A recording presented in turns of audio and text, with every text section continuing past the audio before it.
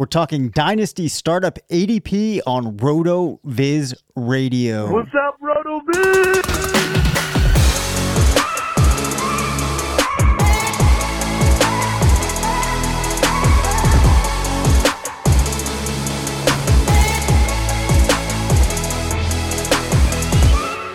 Welcome into the RotoViz Fantasy Football Show. I'm Dave Cabin alongside Curtis Patrick. We're two of the owners here at RotoViz. We're back talking Dynasty startups because Curtis and I, as you all know out there, are currently in one, and I cannot get startups off of my mind. Before we get into the football talk, though, I have to ask Curtis a question here. What is this madness about you competing in a bodybuilding competition? And what are these videos I'm seeing of you, in the tight-fitting, almost spandex-like clothing, curling some massive weight? What's going on here? Well, let's clarify a few things. First off, not a bodybuilding competition, powerlifting competition, rather. I'm a pretty vain person, but I'm not that vain to be a bodybuilder. I admire the discipline.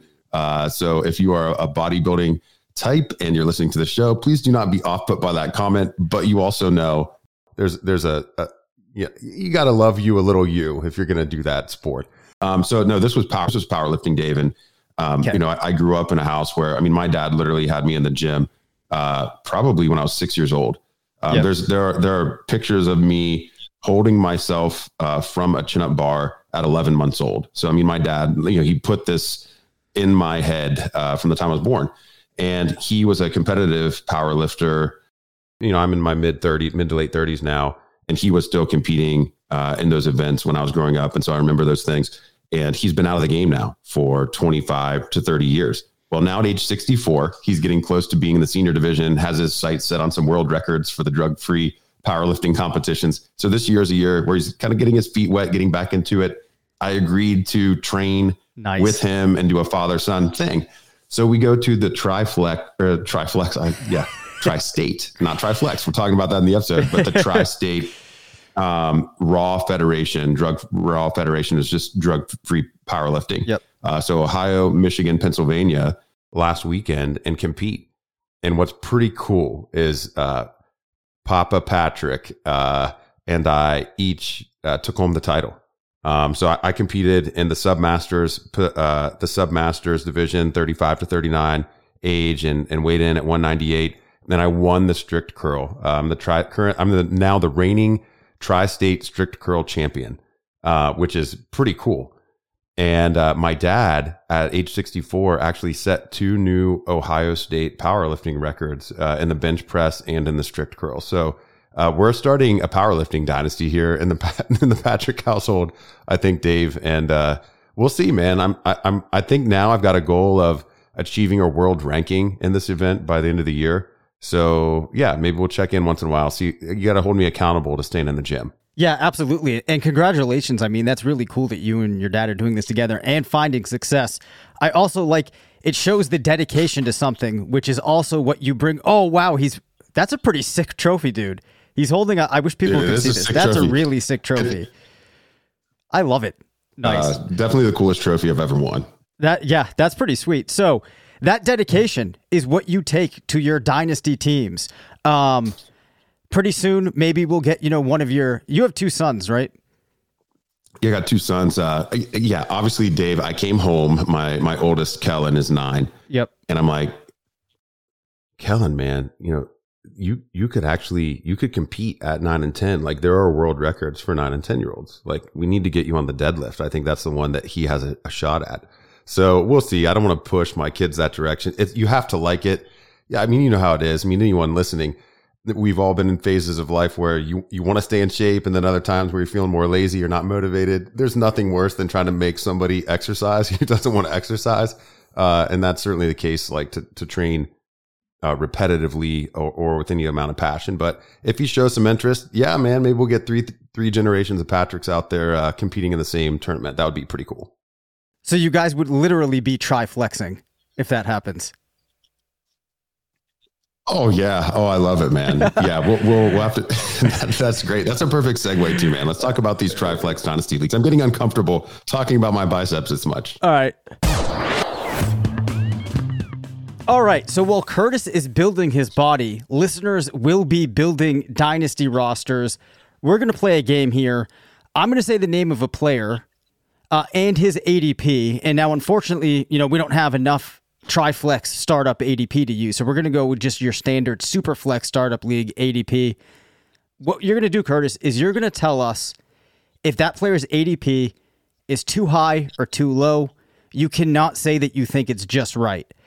So even if you don't have a strong feeling, you're making a case. I will give you 2 passes for which I will have to answer for that player. Let's try to keep these answers to 2 minutes or less. The first player is Aaron Jones, who currently has an ADP of running back 16. Okay, I think Aaron Jones is too low, especially in comparison to other backs who are in front of him.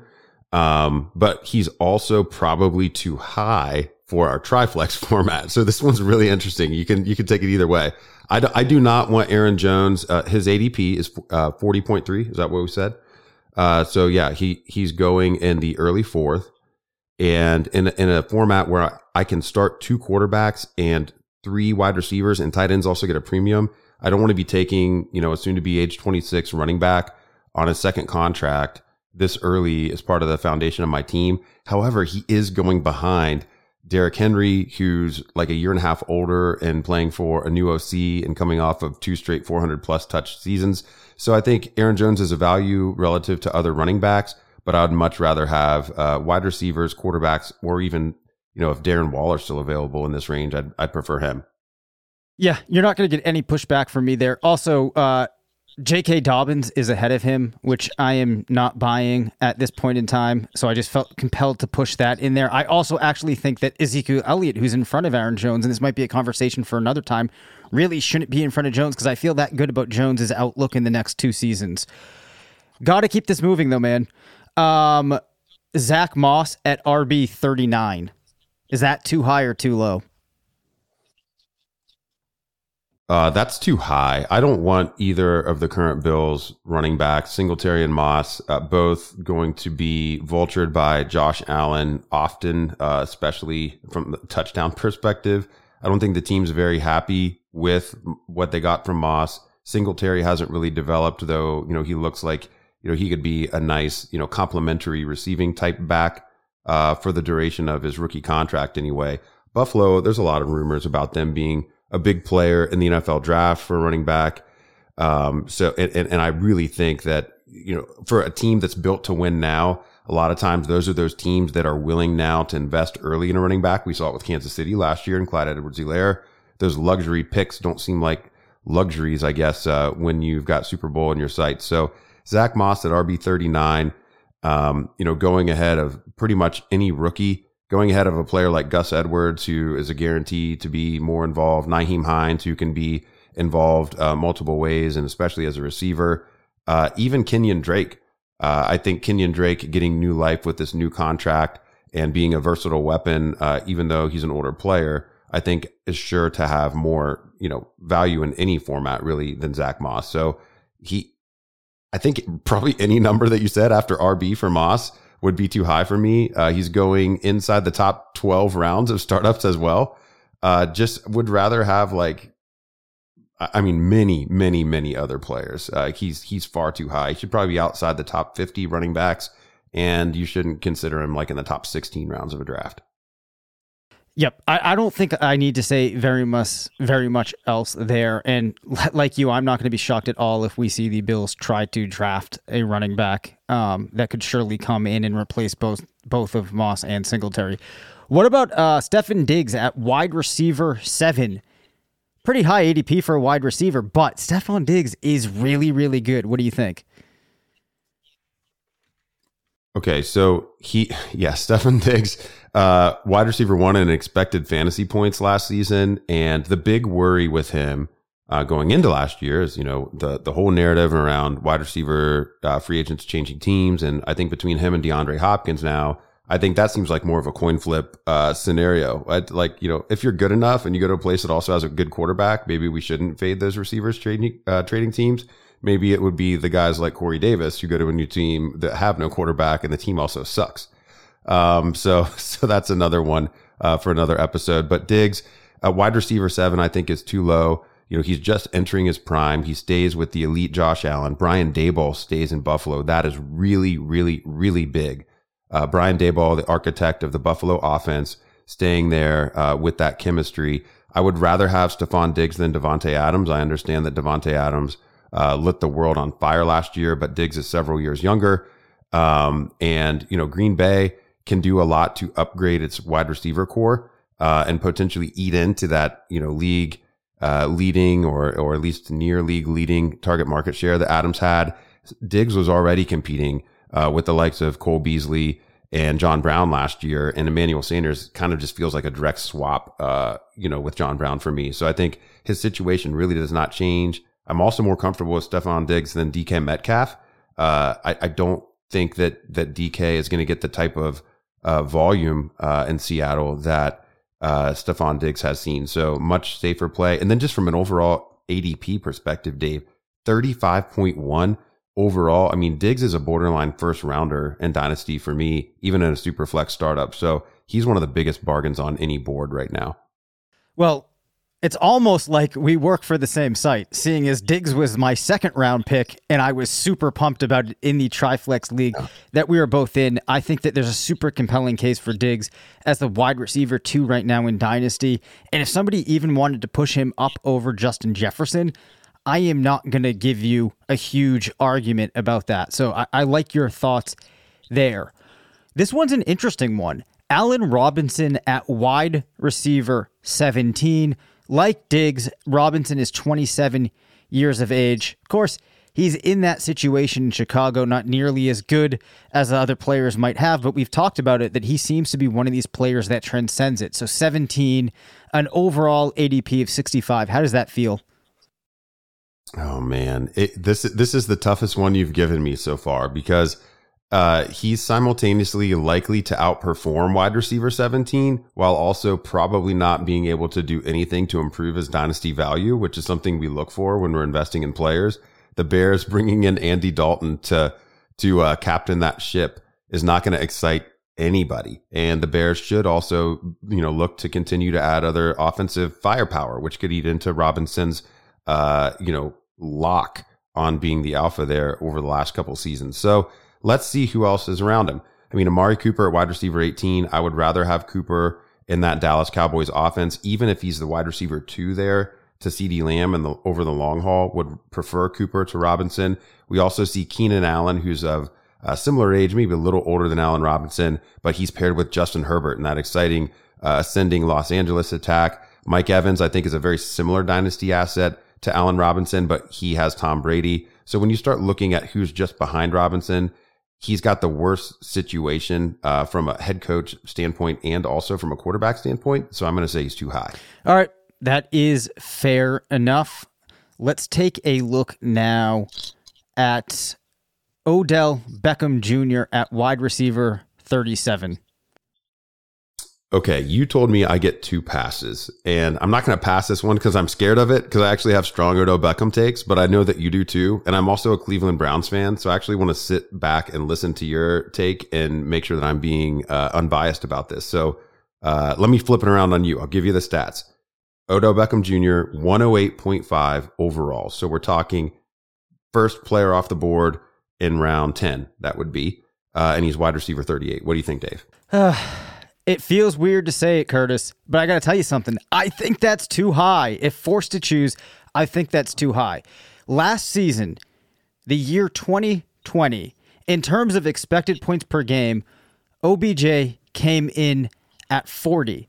Did not do a whole lot with these targets. I think he's in a situation that just doesn't seem to be working out for him. This was a guy who started off his career as an absolute dynamo. Last 2 years, he's been in that wide receiver 3 range. I can't take away the fact that from 2014 to 2018, the highest rank he had in PPR per game was wide receiver 7.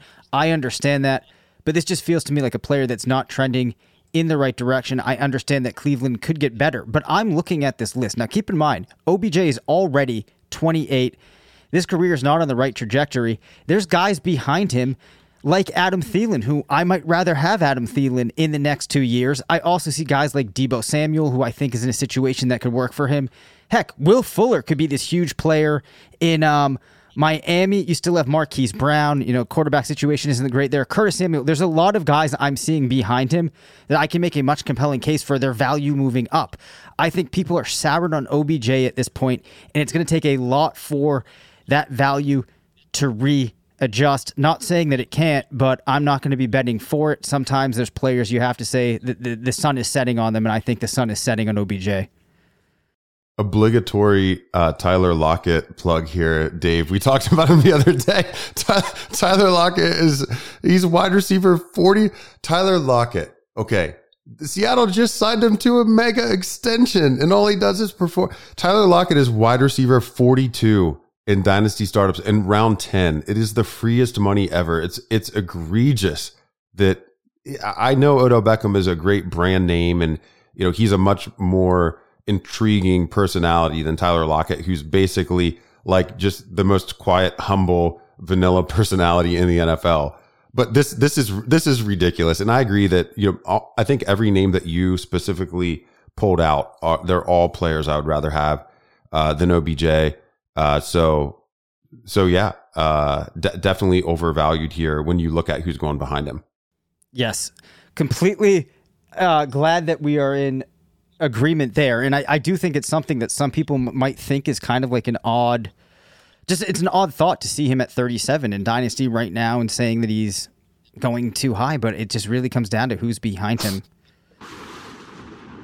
All right, we're going to do a lightning round here. Basically, I am going to toss something out. I want your very quick reaction to it. Christian McCaffrey at 4th overall in a Superflex league. On a scale from delicious to repulsively gross, where does this land?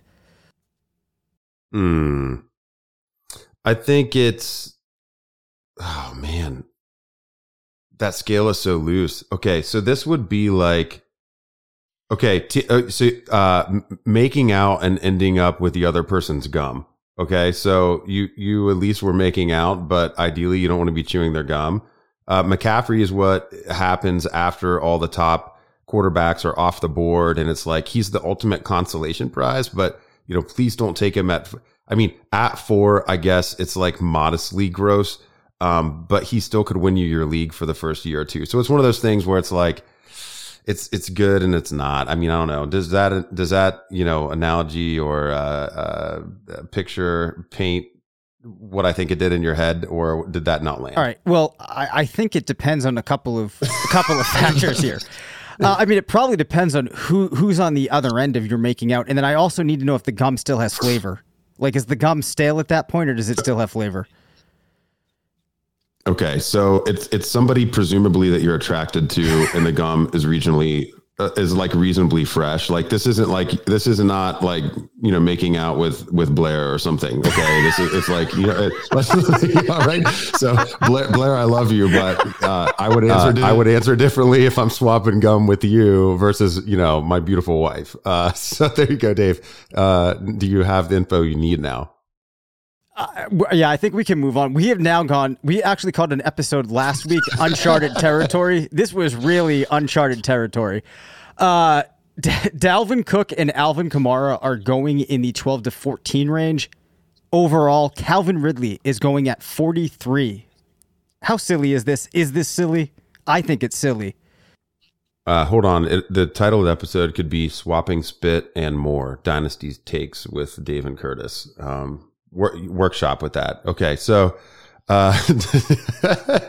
Dalvin Cook and Alvin Kamara in the 12 and 14 range, Calvin Ridley 43. Yes, it's absolutely silly. You think about remaining lifetime value from a dynasty perspective. However, to be fair, we're pulling ADP from traditional FFPC dynasty startups, and I think that's really what's driving this is the requirement only to start 2 wide receivers. When we see this Triflex Dynasty ADP come out, it's going to be very different. I've actually been very impressed, Dave, in the startup that you and I are in right now, competing against one another.